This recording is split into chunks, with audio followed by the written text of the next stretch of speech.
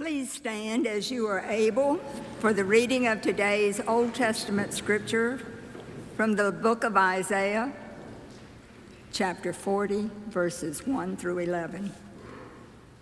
Comfort my people, says your God.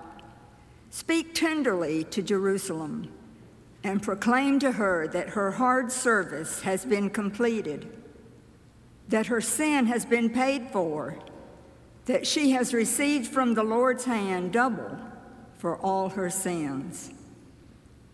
A voice of one calling, "In the wilderness, prepare the way for the Lord.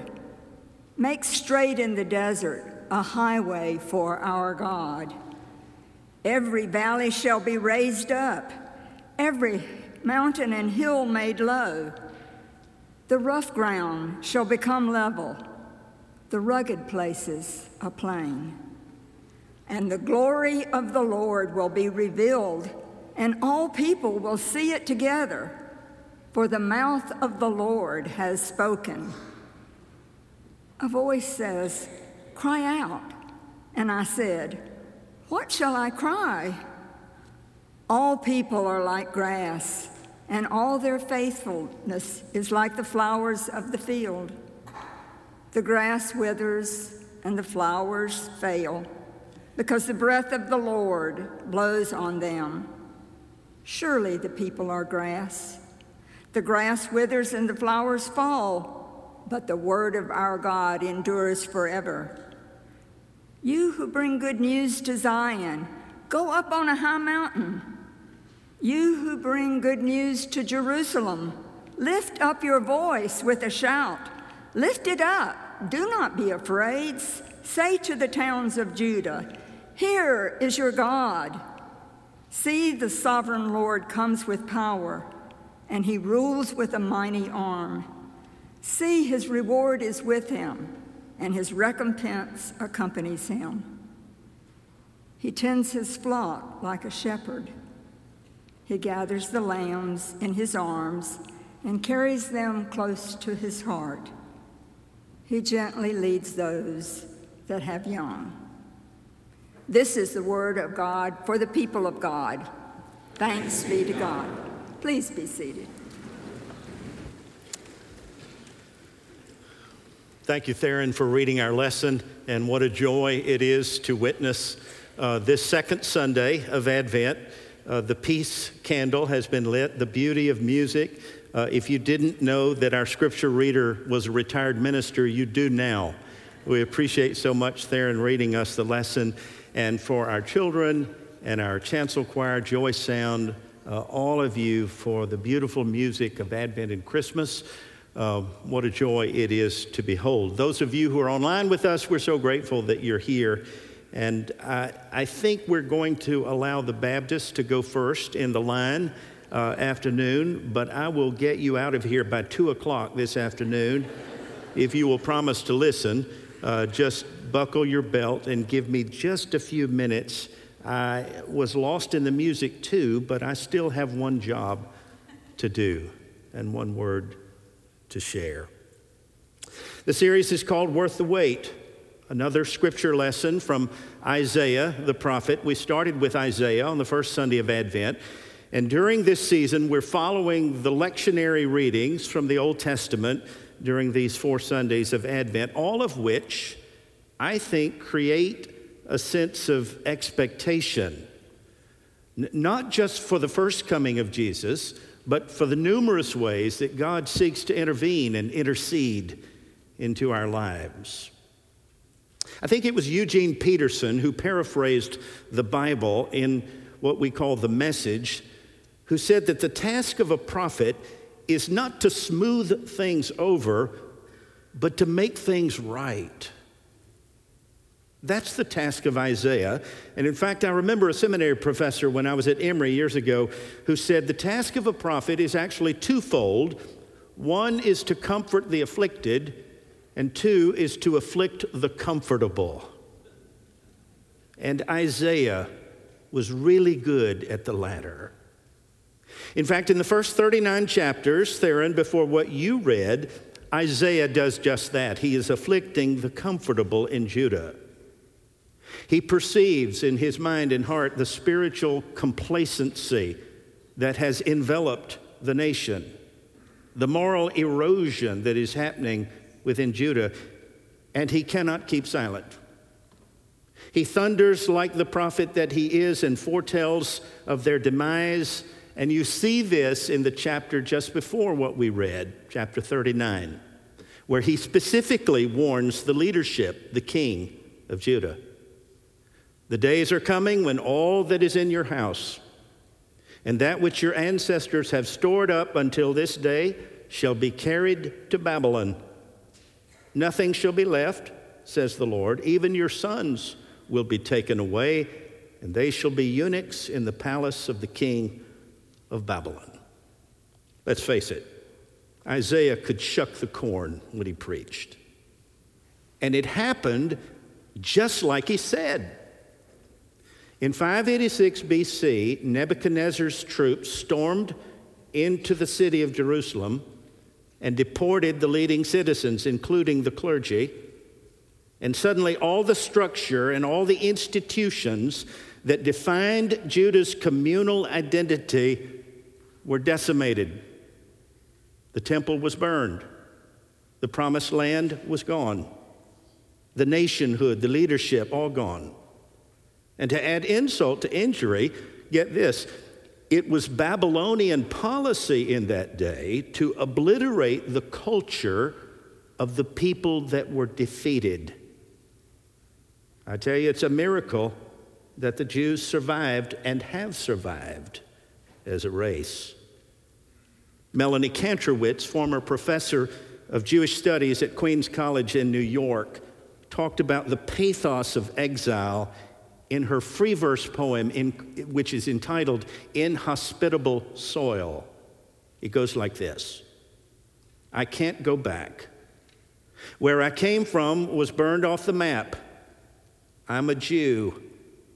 Anywhere is someone else's land. I have a feeling that Jews and Palestinians alike know the feeling this morning of exile. It is a way of dwelling in space with the constant awareness that I am not at home anymore. And I think that exile is not just the feeling of absence, it's the feeling that you will never be able to redeem the absence.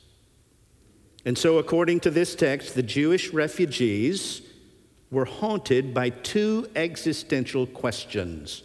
Number one, is God able to help us? And number two, does God even care? Those are queries that you, in your exile, whether it's been because of the death of a loved one or a diagnosis or whatever the transition, you have wondered those questions before. In fact, the word exile from this time became a metaphor for life when our present situation is not what we think it should be or what we would hope it to be. Phyllis Tantella was a 20th century exile of South Africa, where we have 3 schools. You support 430 students who are living in 2 settlements out of poverty through Christian education. She was a 20th century exile who stood against apartheid and was expelled from her country. In her autobiography dated 1992, she writes these profound words. Listen to this. Only those who have had to leave home know the unspeakable pain involved. No words can describe it. As much as the situation was ugly in South Africa, and still is today, South Africa was my home. I love it. No place in the world is like that country to me. For all of its ugliness, it's home. The place where my roots have been. And this is what's so painful, she writes. Even now, it is still my hope that I will go back to live there. It is the only place where my soul can find rest and peace. Such is the pathos of an exile. I read recently that in 2022, get this, 100 million people were forcibly displaced from their homeland. That's essentially 1% of the population. Such is the pathos of an exile. But chapter 40, Theron, that you read, is a game changer. From the same voice that speaks of eviction, now comes the hope of restoration. Comfort, comfort, ye my people, saith the Lord. I want you to notice that I've italicized the word my. Notice God doesn't say, comfort, comfort, you people. He says, my people. What's that mean? That's covenantal language. To say my people means that God doesn't opt out on you, even when you opt out on God. Speak tenderly to Jerusalem and cry to her, for she has served her sentence, her penalty is paid. In the wilderness, prepare ye the way of the Lord, make straight in the desert a highway for God. Notice that word wilderness, please. Typically in the Bible, the wilderness is a symbol of the absence of God. It's a place of desolation and temptation and waste. But in Isaiah 40, the wilderness is a sign of the presence of God. It doesn't detach us from home. It actually becomes the avenue home, which means that God is making a way where there is no way, which is what God does. The same trail of tears that would lead the Hebrews to exile is now going to lead them home, says Isaiah.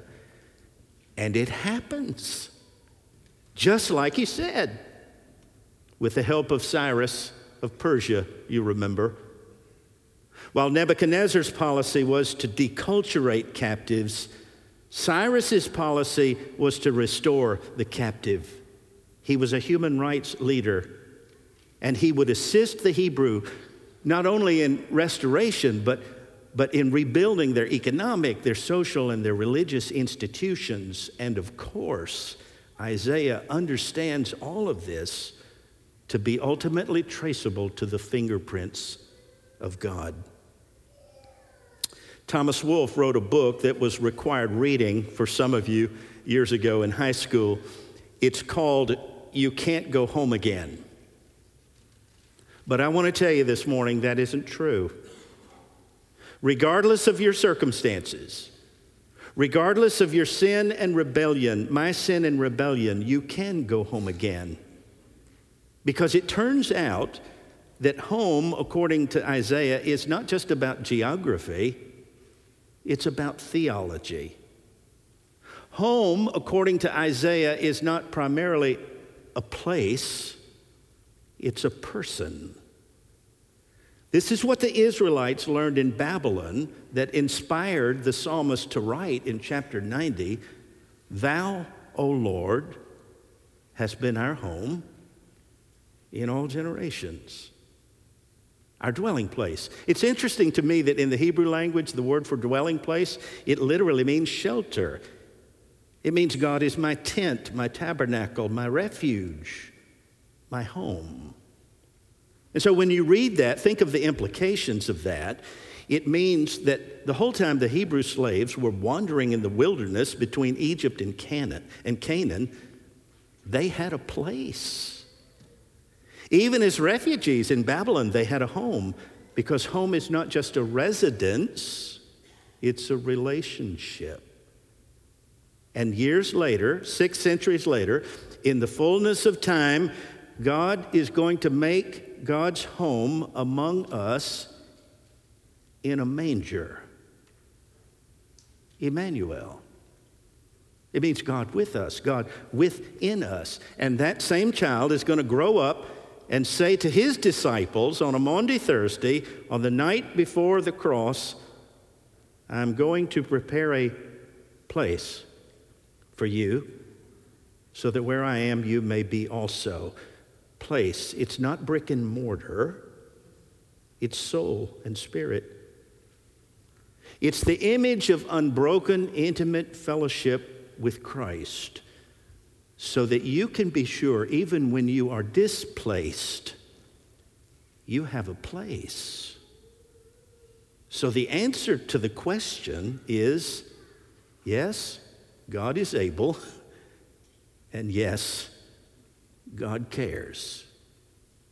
It is possible to be at home, even in exile, in a foreign land. Wilderness can even be home. Even when you're outside of your comfort zone, where Neil Walsh says life actually begins, on the outside of your comfort zone, even out of your comfort zone, you can be at peace at home. Herman Melville said it like this: life is a voyage that is homeward bound. Robert Frost said home is the place where when you have to go there, they have to take you in. And I love that last verse. Listen to this. Like a shepherd, God will feed his flock. He will gather his lambs in his arms, carry them in his bosom, and gently lead the mother sheep home.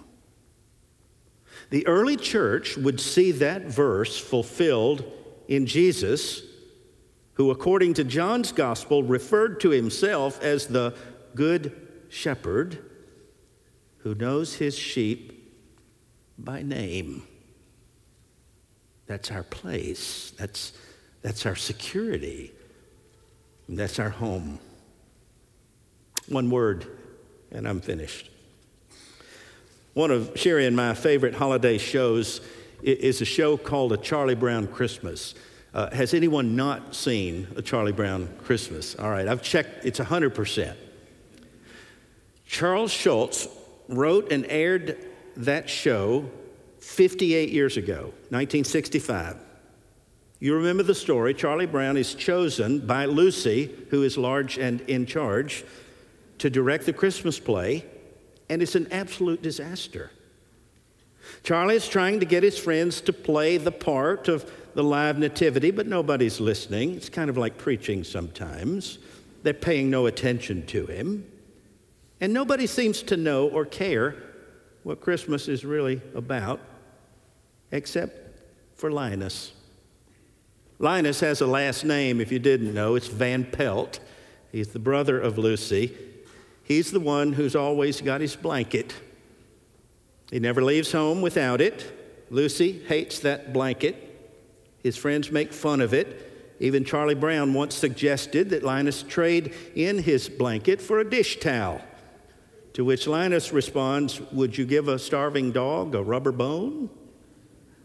In fact, once Lucy made a kite out of that blanket and accidentally let go of the string. And fortunately, it was saved by the Coast Guard while flying over the Pacific Ocean.